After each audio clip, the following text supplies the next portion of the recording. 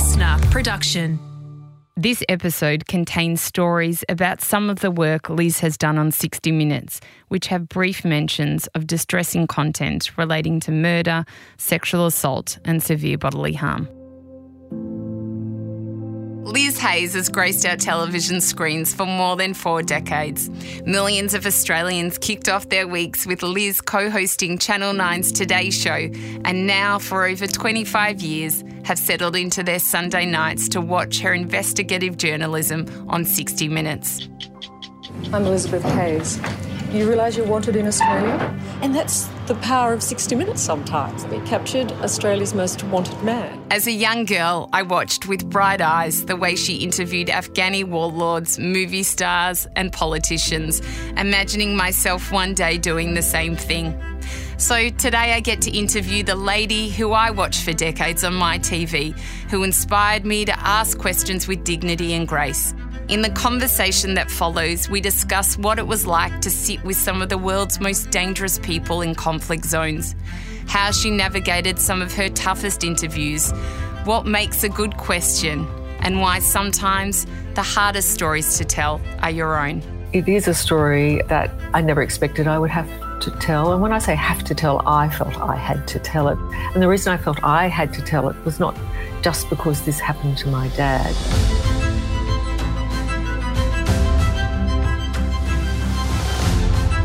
I'm Sarah Grimberg, and this is A Life of Greatness. Through my years of studying and researching the connection between human behaviour, personal growth and transformation, I have discovered the keys to unlocking greatness within others.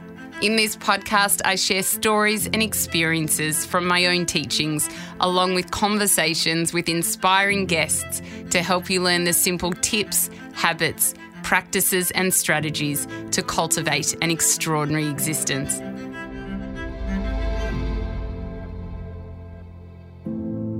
Liz Hayes is the author of the new memoir, I'm Liz Hayes. Essentially, this conversation highlights the power of storytelling and the wisdom that is gained from a lifetime of seeking the truth. My hope is that this conversation reminds you of the extraordinary potential each narrative holds and inspires you to share your own stories, as they too have the power to shape the world. Liz, this is a different sort of interview because it's the interviewer interviewing the interviewer. And it's something I've been looking forward to because it's not often that I do get to sit with someone who is so esteemed as you and has done such a wonderful job in journalism for so many years. So I want to start at the beginning. You grew up as a dairy farmer's daughter on Oxley Island, which is mid-north coast of New South Wales. Can you tell us a bit about that?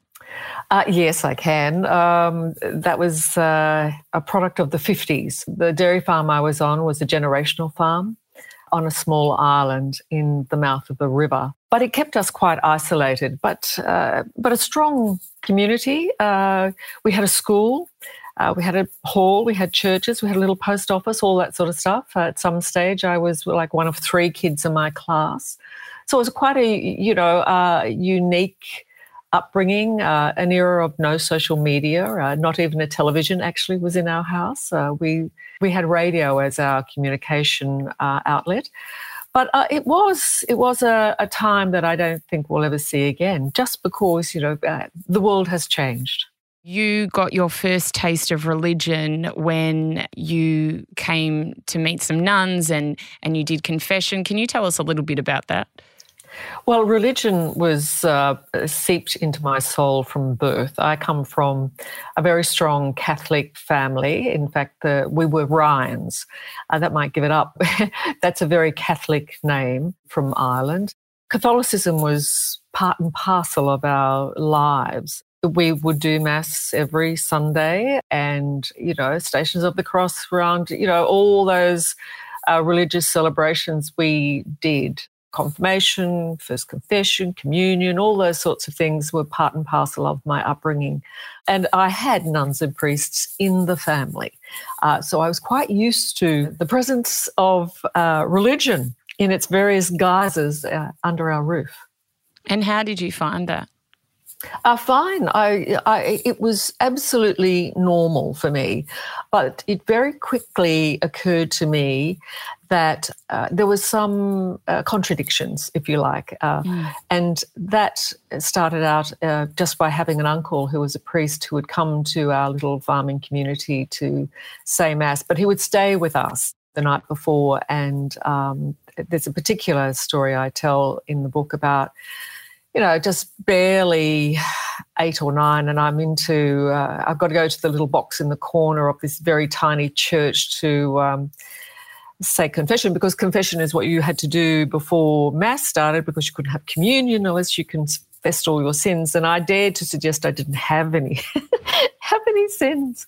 And my good uncle shouted at the very top of his voice that I indeed had, that I'd been fighting with my brothers. And it was a moment where I just thought, even then at that age, I thought, wow, that seemed so inappropriate somehow, so out of proportion, so strident, stern, harsh for a child. And it stayed with me. I wonder for you, when I'm reading your beautiful new book, your memoir, I'm Liz Hayes, it seemed like you, when TV did become a part of your life and, you mentioned radio, you were enamoured by that in a sense. You had this feeling that maybe you didn't know the exact path, but there was something within that you liked that has obviously led to the journey that you are currently on and have been for a majority of your life. What was it about that you saw, you became enamoured with?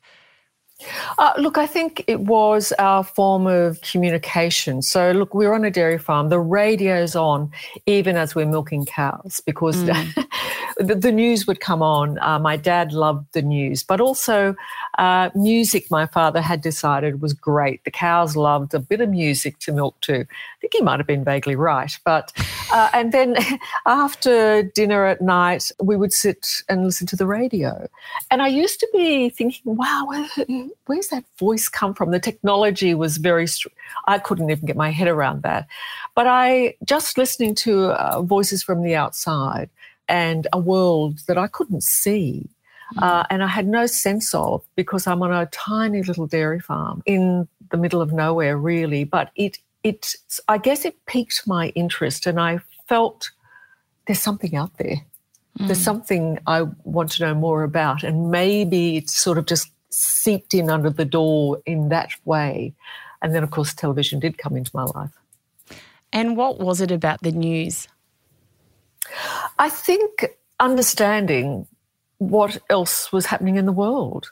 We were seriously an isolated family, and there was our community was the immediate community, and there was no sense of missing out, but it was a sense of understanding we were just a small part of a greater world. And that did occur to me when I was quite young, because I would hear these stories from somewhere. I mean, hearing about JFK being assassinated, well, who was he, and why would somebody do that? And where's America? And he's so all those events start to just inform you.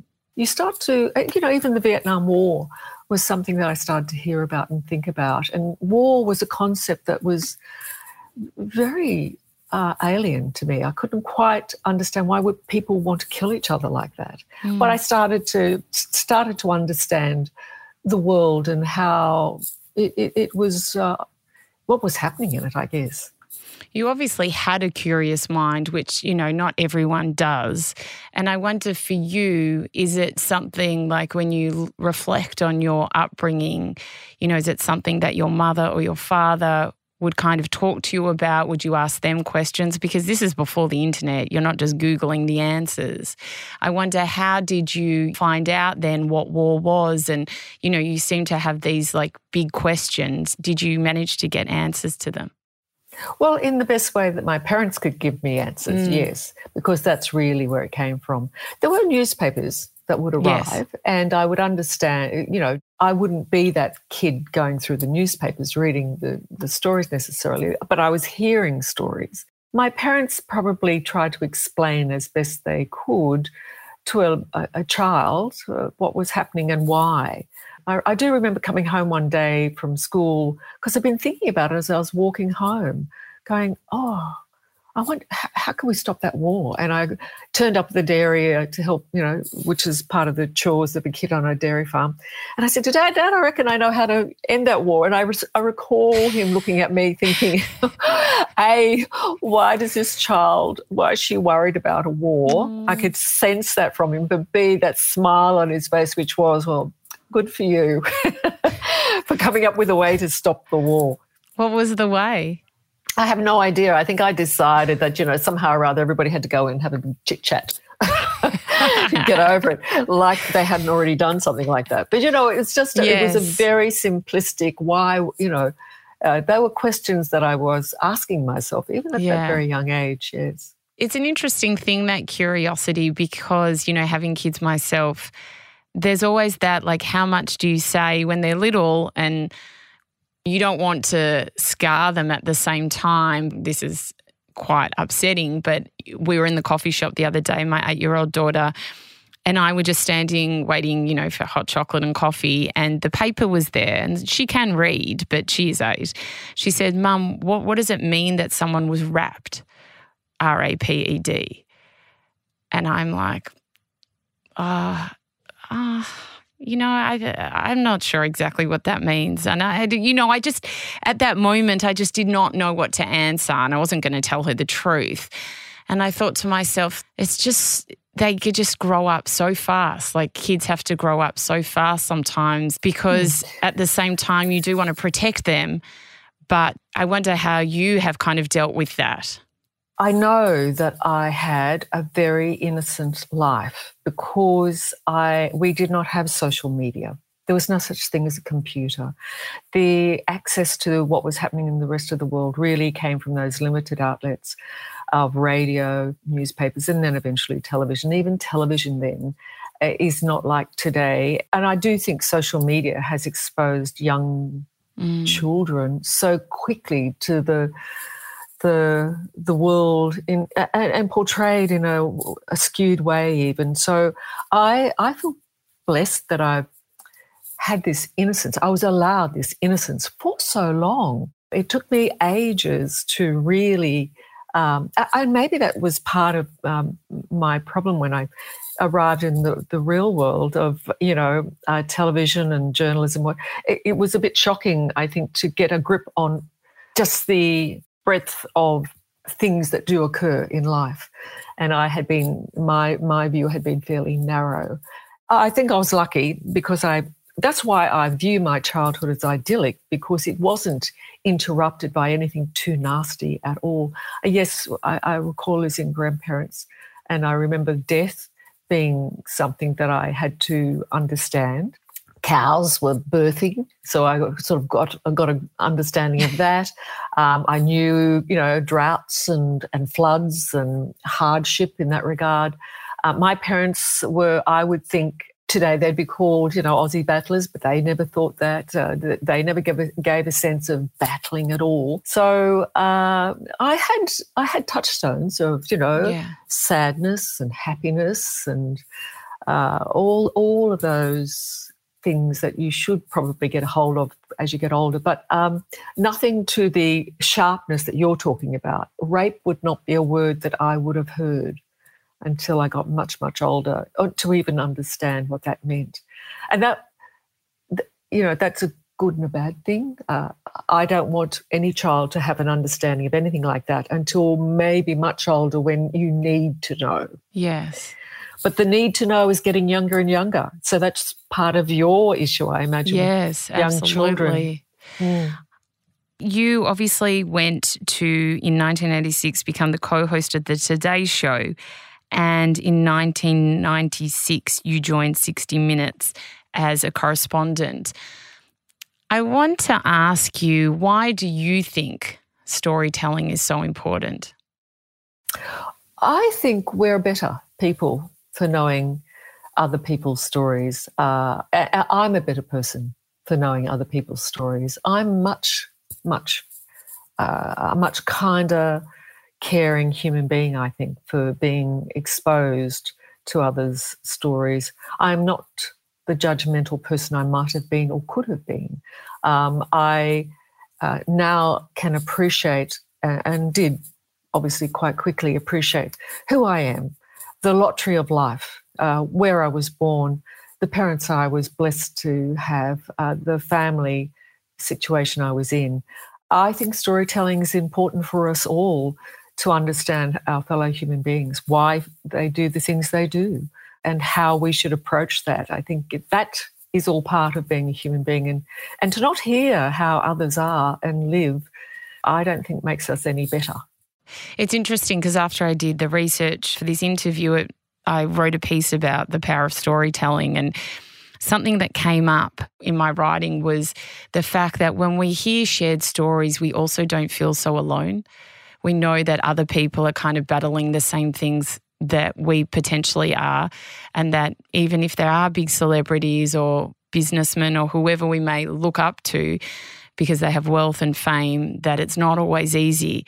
And I think being in a job like yours, the power of storytelling just makes the world seem not as big. That not being alone is really a big thing.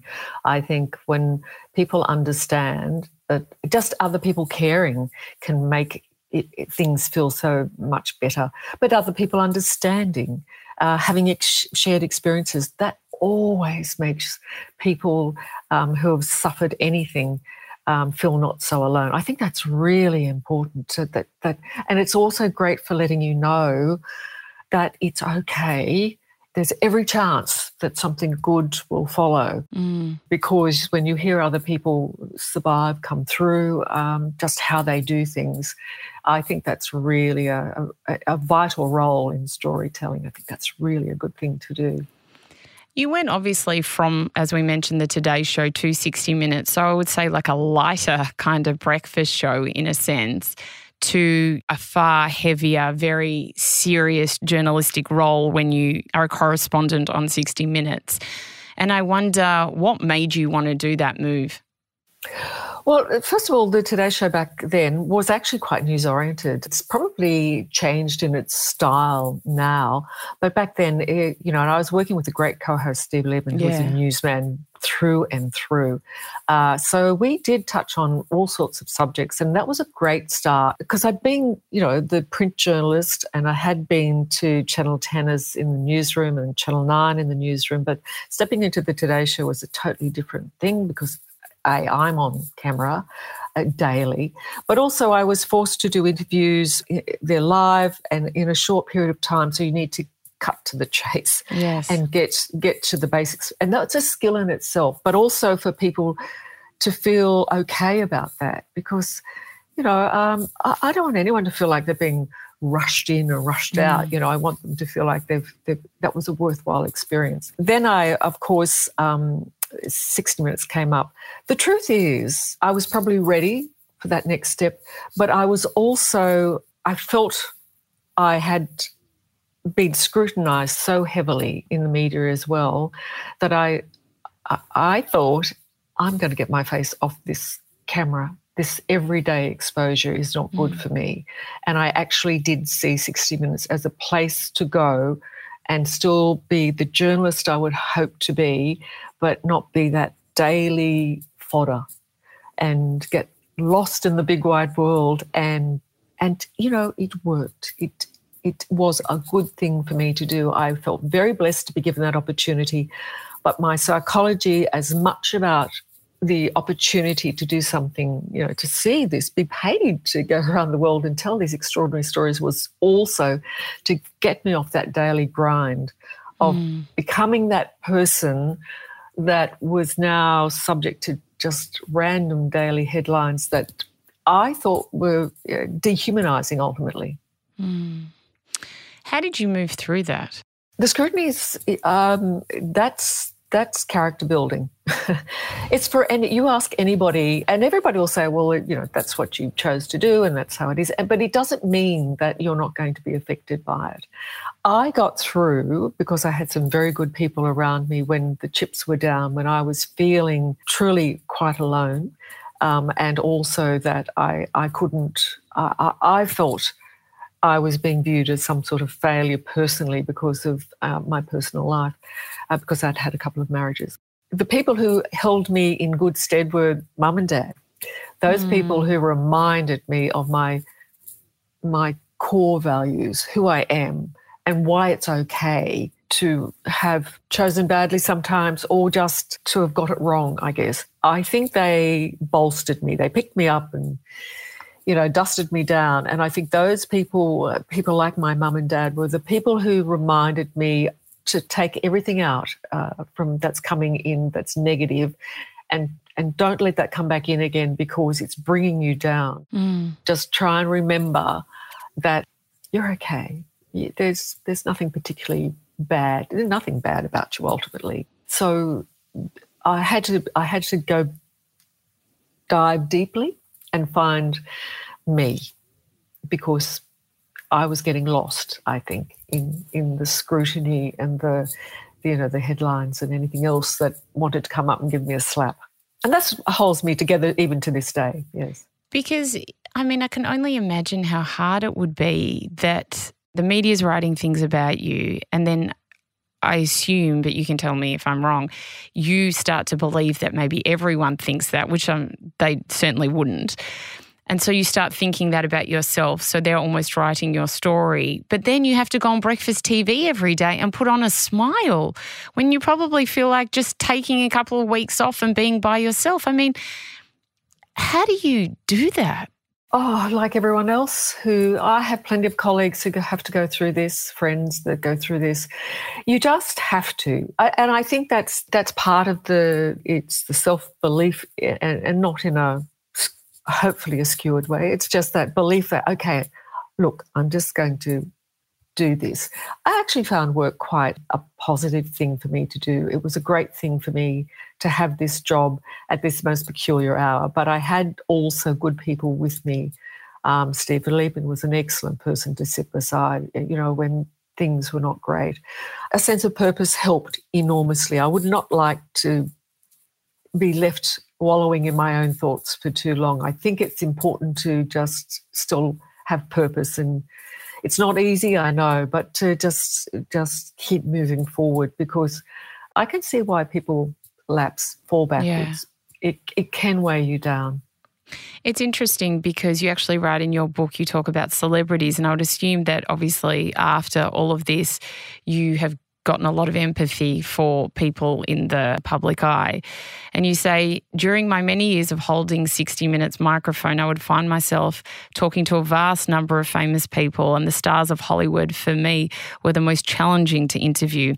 I felt many stars viewed the media with a level of disdain, unless of course they're in control of what was being reported, which kind of makes sense after what you're talking about. But you actually then go on to tell a story about Hugh Grant. It's a love-hate relationship, I think, with those kinds of interviews because they're transactional quite often. And what I mean by that is they've come to promote something and they want, that's part of their deal, but often they don't want to do it anyway. So they don't really want to participate. They get very agitated and angry and, and everything gets, cloistered, and before you know it, it's just not a nice experience for either. And I would prefer people just not do it because if I don't really want to talk to you, I should probably just not do it. But at the time, Hugh Grant had just been excoriated for his own personal indiscretion. He'd had a night with a prostitute, got picked up in LA, had his mug shot on the, and then we were to turn up to do an interview with him for his latest film. And I felt his pain a bit. He turned up unescorted. He didn't seem to need a tribe of people around him. I could feel he'd been beaten somewhat. I had to ask him at least reflect upon that. And I didn't particularly want to do it because I knew he must feel terrible. My job was to see if he'd like to say something about it. He did. We got through it and moved on. But I thought, wow, that's worldwide pain he suffered. And yes, I'm sure he wished he'd never done that and he'd made a mistake, or maybe he doesn't think he made a mistake. It doesn't matter. I could see he's just like you and me. He's a human being, and that's really trips me up with these kinds of interviews, because as much as I might want to be frustrated, I get it. I really do get it. These are great jobs to have, but the downside can be this, exposure and scrutiny. Yeah. And when it doesn't go your way, it's never fun. That's why you have to make a decision, I guess, and you have to cop it on the chin, to be honest, if you want to hang around. How much time, like as a 60 Minutes reporter, if you're doing celebrity interviews, and I know some are like, you go behind the scenes with them and you tell a lot of stories in your book, but how long, I would assume you're getting a decent amount of time with them. You would assume. But to be honest, some people, and it's changed over the years. Yes. Because of the scrutiny has become so much greater. Once upon a time, you could spend a day with a celebrity or a Hollywood actor or whoever and be at home with them, go whatever. I mean, Billy Joel I did recently, and, that man took me in his car, drove around his, backyard basically, behind the scenes at his concert, in front of the concert. I mean, he was a generous personality. So that was a couple of days actually we had with Billy Joel. Yes. You might find yourself with, we always ask for about an hour at least to sit down and have a conversation, but you might get half an hour, and it might be this might be an interview that's come at the end of a day of interviews, and they're over it. And they're really over it.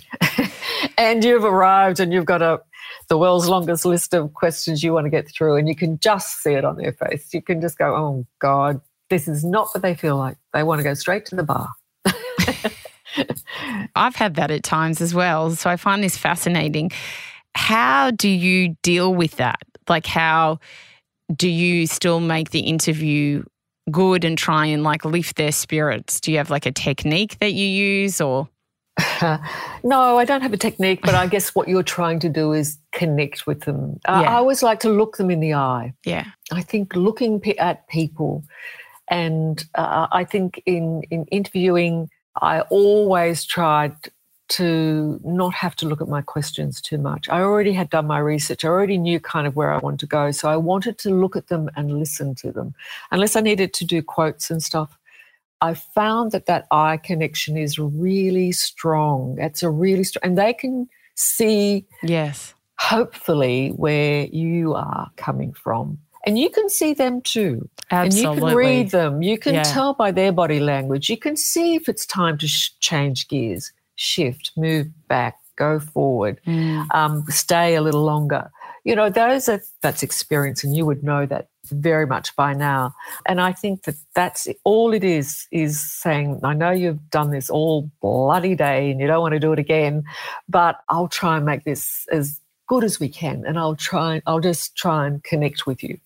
I mean, you mentioned that you do research, because I wonder, everyone's different. I do all my own research. Yes, I have producers, but that's just something I feel naked if I was to go into an interview without doing research.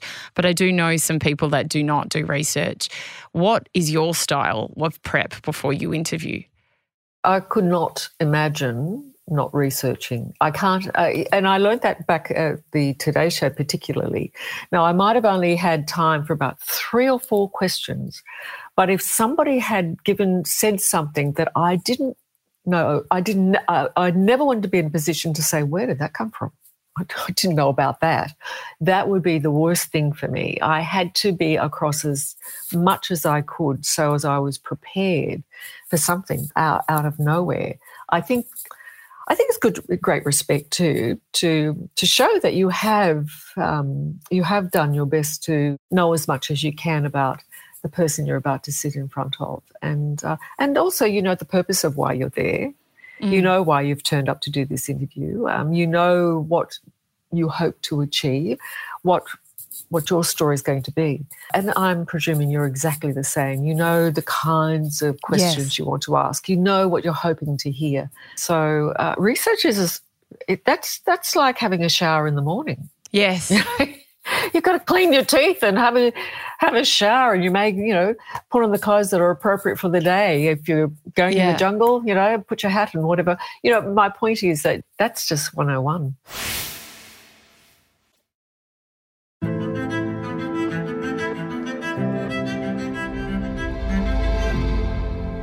In the book, you talk about, a lot of different times on 60 Minutes, but one thing that really stood out to me that I have been interested in asking you is about evil and the fact that are some people evil, and it seems that you have come to meet some people that are, because there are a lot of heavier stories that you've told.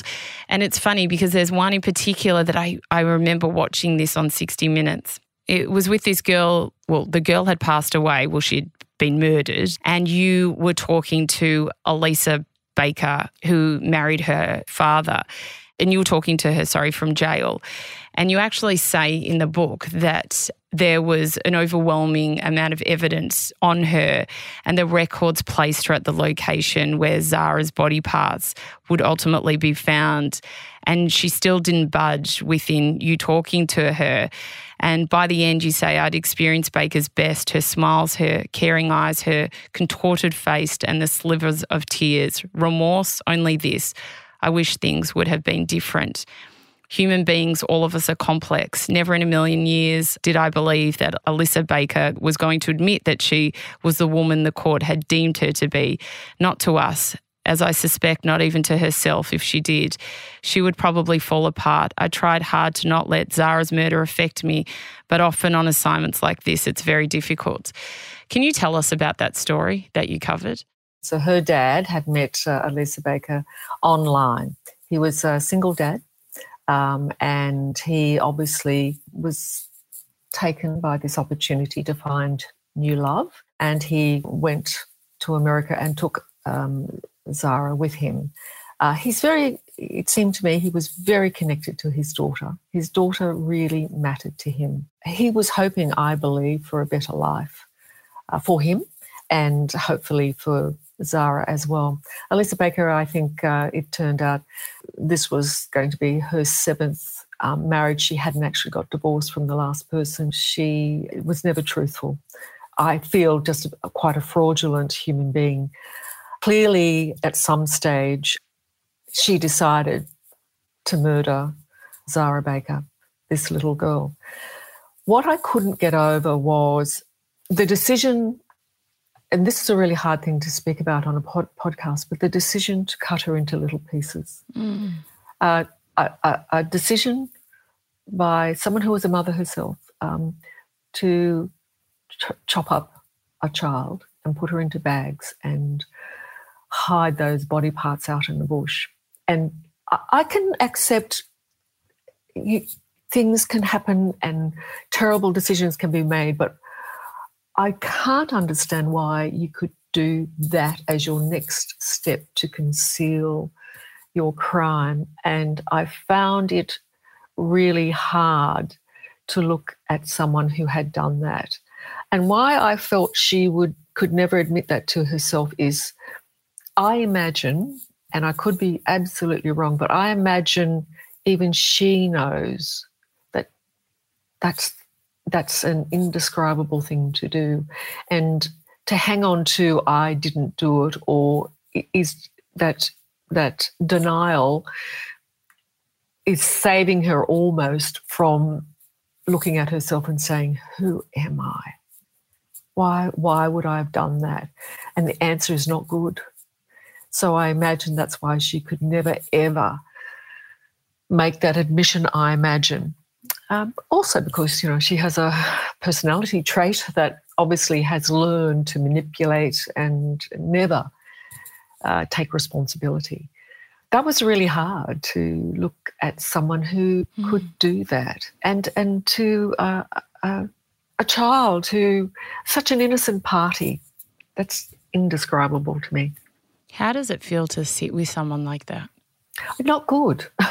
Not good at all. I guess I was looking for an explanation or an understanding. I was never going to get it from her, but I guess I did get an explanation or an understanding because of that sense that I got her defiant denials, and that was how she's going to deal with this. So that, I think that informed me more about her than I realised. I went there, but she had agreed to do this interview.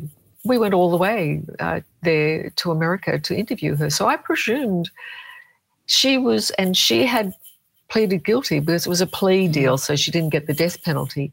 So I thought, okay, she's open to having some conversation at some level. And her lawyer had told her the evidence was overwhelmingly against her. In other words, your chances of avoiding the death penalty are minimal unless you plead guilty. I thought there was a chance of getting an explanation. Even if we didn't like it, it would give us a window into her soul.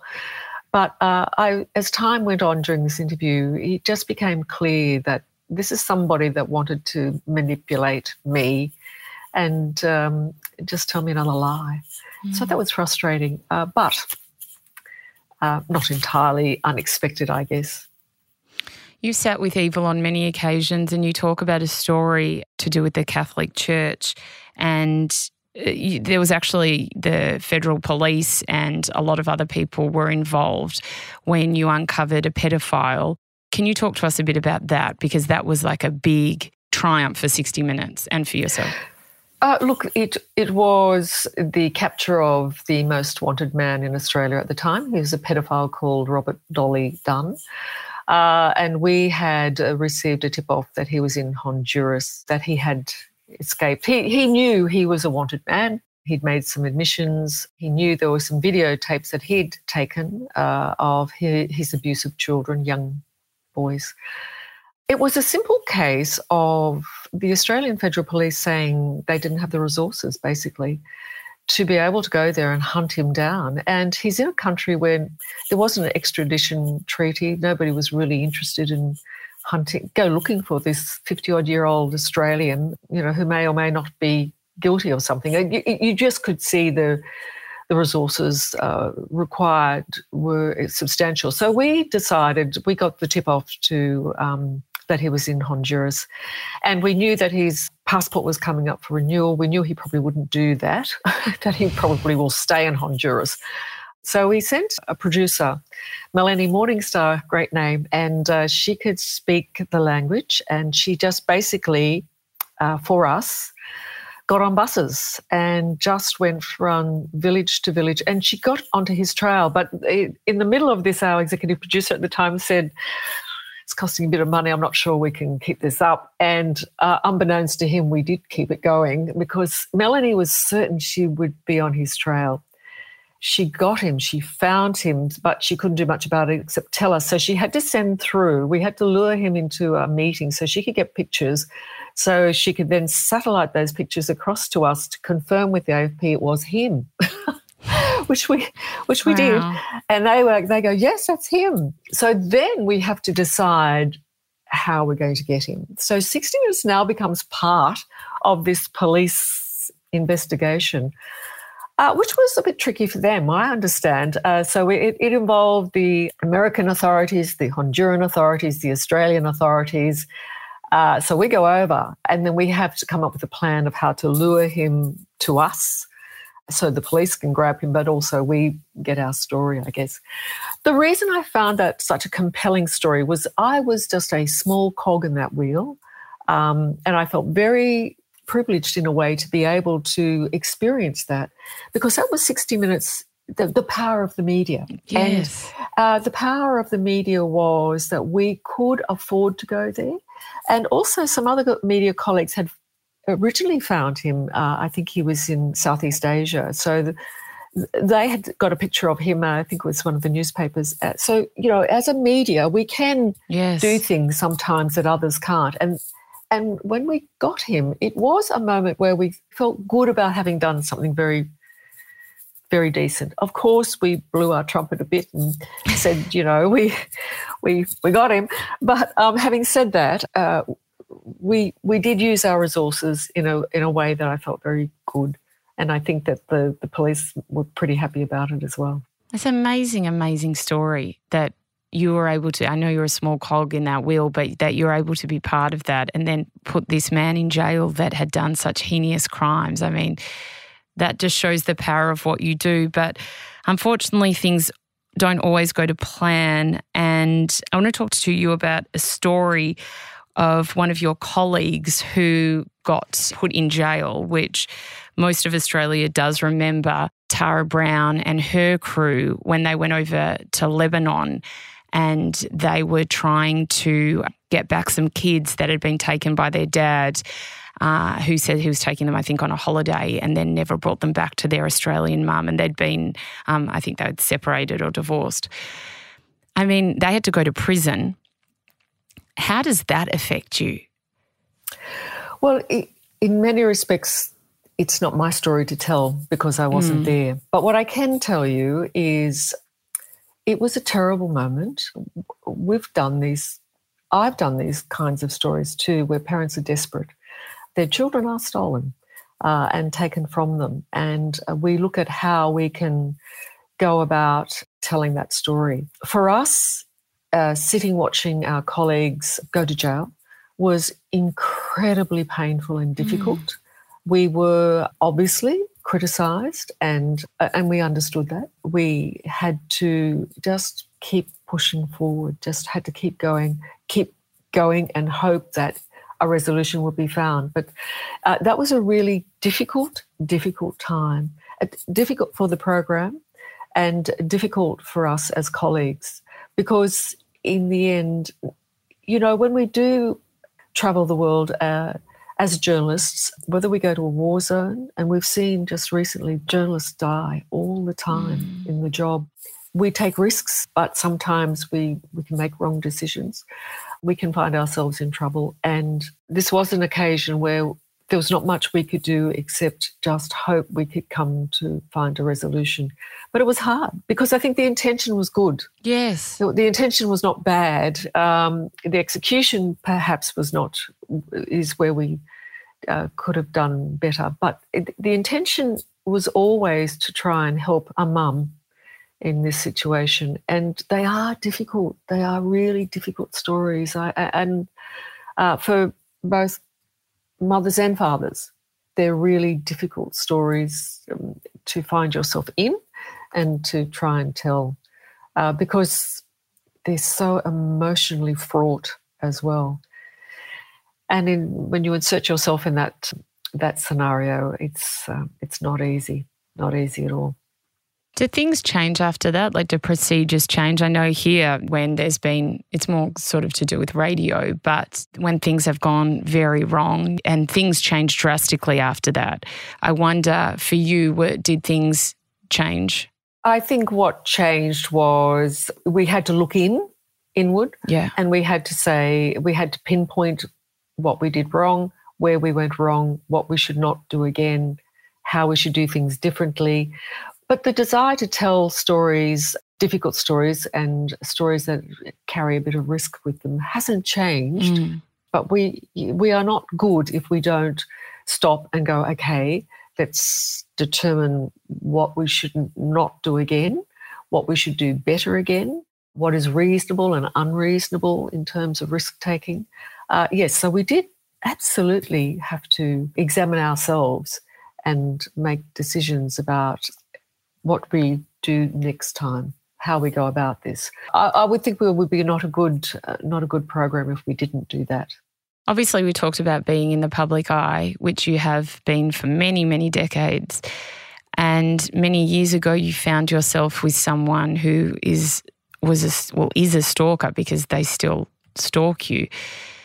How did that come about, and how do you deal with that, Liz? Well, one of the things I need to say is that somebody who's obsessive, that's not rare. People do become obsessive about people they see on the television, and sometimes you can't get rhyme or reason for that. I don't really wish to speak about the person, but it's obvious how these things happen. It's because you're seen on television, or in my case, on television, and you become public somehow. Somebody becomes fixated or has a certain belief about you. For me, it started at the Today Show, and it had to be dealt with, actually. The court system had to intervene. But, of course, it's a tricky business, and my point of even mentioning it was to explain how it impacts you. And how it impacted me was I hadn't felt fearful at all before. I hadn't thought about somebody potentially wanting to get closer to me than I might want them to. I hadn't really thought that process through, or when that might happen, and because of certain decisions the person in my life was making, they turned up at my parents' home and came looking for me in various places. But I suddenly felt very frightened. I suddenly became super alert, particularly at night time. I felt quite all right with people around me during the day and work and whatnot. But at night time, I would become, like, I'd be double locking those doors. I'd be checking those windows, that sort of stuff. And found that I didn't much like being at home alone, which is what I had to be at that time in my life for a certain period of time. So it meant security became part of my life. I had security came and stayed at my house sometimes, and you do say to yourself, "Oh God, this is all getting out of proportion. It's not that bad." It's all that sort of. You spend a lot of time trying to just get back on an even keel, but it does steal from you. It does take from you just a sense of security, and it's not a great way. It's not a great way for anyone to live, but I try not to let it overtake me. I did for a little while. I think it did dictate what I mean by take over. It did dictate what I did and where I went for a while, longer than I would like to admit. But I'm hoping that that's no longer the case. But there are, there's a hangover from that scenario, and particularly I think as a woman, you do feel vulnerable. You do know how easy it is to feel vulnerable. You say the hardest story to tell is your own, and your beautiful dad passed away a few years ago, and there came to be what you realised a failing in the hospital, in the regional hospital. There was medication that wasn't given to him and other bits and pieces. And this was a story you then had to tell. Can you tell us about that time? It is a story that I never expected I would have to tell. And when I say have to tell, I felt I had to tell it. It's not a story that had to be told, but I felt I had to tell it because, and the reason I felt I had to tell it was not just because this happened to my dad. It was because as we sat waiting for my father to pass away, and having learned that he hadn't received this medication he should have received, and other people came to me, doctors, nurses, paramedics, other families made contact. I mean, it was just, it became clear that my father had experienced was an issue for so many other people. And indeed, sometimes, I don't want to compare tragedies, but sometimes I would go, oh my God, my dad didn't have to go through that. That's even worse, But so I became very aware that where you live had an impact on the healthcare services you had. And I teamed up with a colleague, Jamelle Wells, whom I came to understand her dad had been through some very similar terrible experiences from the rural hospital he was in. I guess what we wanted to do and what I wanted to do was use my voice to help others who didn't feel they had a voice, and see if we could not shine a light on what is clearly a terrible scenario. Health facilities, health services are generally pretty difficult area. Politically, I get it. Everybody understands there doesn't seem to be an easy fix, but this has been going, rural people, I find, by and large, big brushstroke, I know, but tend not to speak up easily, tend to get on with it, tend to say, this is my lot, tend to go, well, it shouldn't be like this, but what can I do? And before you know it, another decade's passed and it's still the same story and it's still the same horror story. And I thought, well, the least I could do is to tell this story through my eyes. And as you know, it's a powerful way to tell a story. It's not what I wanted to do, but I knew I should, and I was able to. It was painful. It was traumatic. I still get a bit of PTSD from all of that. But I do hope that in that process we gave people an opportunity to speak up. We did get a parliamentary inquiry as a result of that. There's an inquiry into the inquiry now. And I don't know. I have no idea if we're going to see real change, but shame on them if we don't. because I don't think we could ring a louder bell to say this is not good enough. It's a fine line, I have to say. I appreciate it's a fine line as a journalist to buy into this story through my own personal experience. It's not something I would normally say you should do, but it's hard not to. It's an important story to tell. It's always an important story to tell. Whether I should have done it through my own experience, I chose to do that. And I'm happy with that I did. But I know it's not necessarily what a journalist should do. You say one of the most emotional stories that lingered with you a lot was the death of a beautiful girl who died of melanoma from using sunbeds. I remember that story clearly, and I mean that made a difference because then now sunbeds have been banned. Can you talk to us a bit about that? Yeah, Claire Oliver was just the sweetest, beautiful young girl who, like us all at some stage, maybe not you, Sarah, thought that a tan was a good idea. And of course, a tan is totally unnecessary. But we'd been conditioned to believe a tan was a good idea.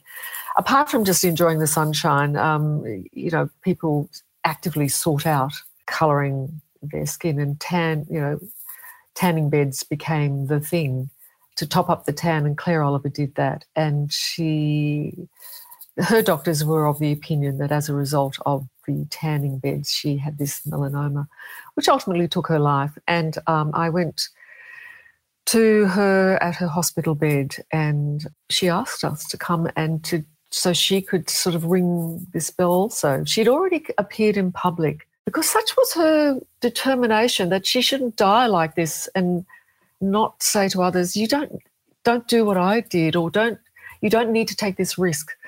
I mean, what a brave thing to do. But anyway, when I went to her hospital bed and listened to her, I was heartbroken. It was just... It was a preventable death. It broke me, I must say, because of that bedside last interview, so heartfelt by her, and it rattled me, I have to say. How do you deal with that? Like, I know in some of the interviews that I've done, the mother of a child that died at Sandy Hook, and, there's been a lot of interviews of that ilk, and you wake up in the middle of the night thinking about them. How do you deal with that? Do you see a psychologist, or, how do you take care of your mental health? Mental health is really important, and actually you don't necessarily recognise it instantly. It takes a while to see that there's an impact. And I felt it also from the Lint Cafe siege hostages that I interviewed, because I interviewed 8 of them, and I listened to all of their horror, and that's could have easily been one of us. That just pure and utter innocent people at a cafe, and suddenly they're hostages. What a terrible scenario. And some felt guilty for running, and others felt they couldn't leave, and of course we know that an execution took place, and we know that some of the fellow hostages died. I mean, the whole thing is just horrendous. But one of the things that 60 Minutes was good at doing was debriefing. And out on the road, because I work with a team, we've got the producer, the cameraman, the sound, and we're all equals in that team. It's a really good system. And at the end of a day's shooting, everybody had seen and felt and experienced the same things as I had. We would talk it through. And I really think that we didn't have time. We'd be out circling the earth for 4 or 5 weeks. You don't have time to ring up and go. And you should, but you don't. But probably what saved many of us was the ability to speak to each other about what we'd seen and felt and how we thought, and all of us feeling safe to say to each other how it impacted us. And I think that was really what helped us in so many situations. And for me, yes, just speaking about it has made, I think, a big difference for me too. I don't have a psychologist, but I think they're a great idea for those who can afford to and want to and should. This is part and parcel of what I think is good mental health practice these days, particularly as in journalism. How has meaning and purpose changed your life? Oh, I think meaning and purpose is who we are.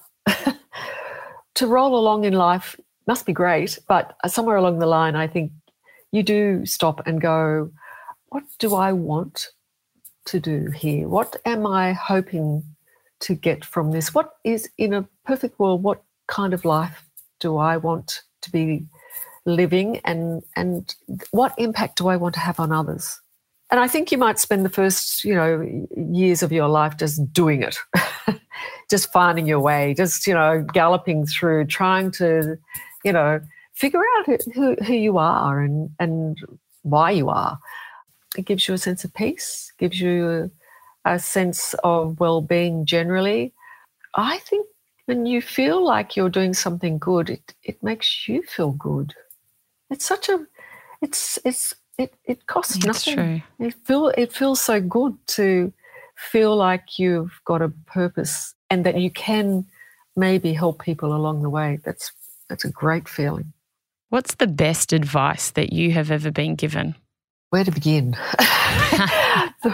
So many pieces of advice I might have had through the way. I think, look, it comes from my mother and father, which probably just stays with me, and that is I do matter. I am important in life. I don't have to be on the television. I don't have to be anyone in particular, but we all matter. And I have to just remember that I'm a decent human being, and that if I can be the best person I can be, then I'll be okay. Mm. You have to learn some resilience in life. I think that's true. I think you have to, in my world, I had to take some chances. I had to find some courage, and it's okay to fail. It's really okay to fail. Failing is only true failure if you don't recognise it and go, okay, I can do better next time. What is a life of greatness to you? I think greatness to me, I wish I had a profound answer for you, but I think for me it's really just being the best person I can be. And I'm not always going to be perfect by a long shot, but particularly as I get older, I'd like to think that I can contribute in my own small way in making people see that we can all dream and we can all do don't hold yourself back. It doesn't matter what you do in life as long as it makes you feel good, makes you feel it's worthwhile. It doesn't matter what you do. I don't care what job you have or how you decide life should be, as long as it makes you and somebody else feel okay and it's not harming anybody else. I'd like to think that that's a reasonable thing to ask of anyone. They say that you can't be what you can't see, Liz Hayes, and you illuminated that path for me from when I was a very young girl. I was in front of my TV watching 60 Minutes, always enamoured by the way that you would interview people with such dignity and grace. So thank you so much for that, and thank you for the beautiful conversation today. Well, thank you, Sarah. Thank you. If you've enjoyed this episode, then I'd love you to join my community on Instagram @SarahGrimberg, where we post videos and behind-the-scenes footage of each recording. You can also join my private Facebook group, Live Your Life Greatly, where we discuss the content in this episode and many more, as well as give advice and tips on how to live a life of love and meaning. To purchase my manifestation course and meditations, head to the shop tab at sarahgrimberg.com or this week's episode show notes to find a link. If you love what you heard, we'd love you to hit subscribe on Apple Podcasts or your favourite podcast app and leave a 5-star review. It will help us share this wisdom with others.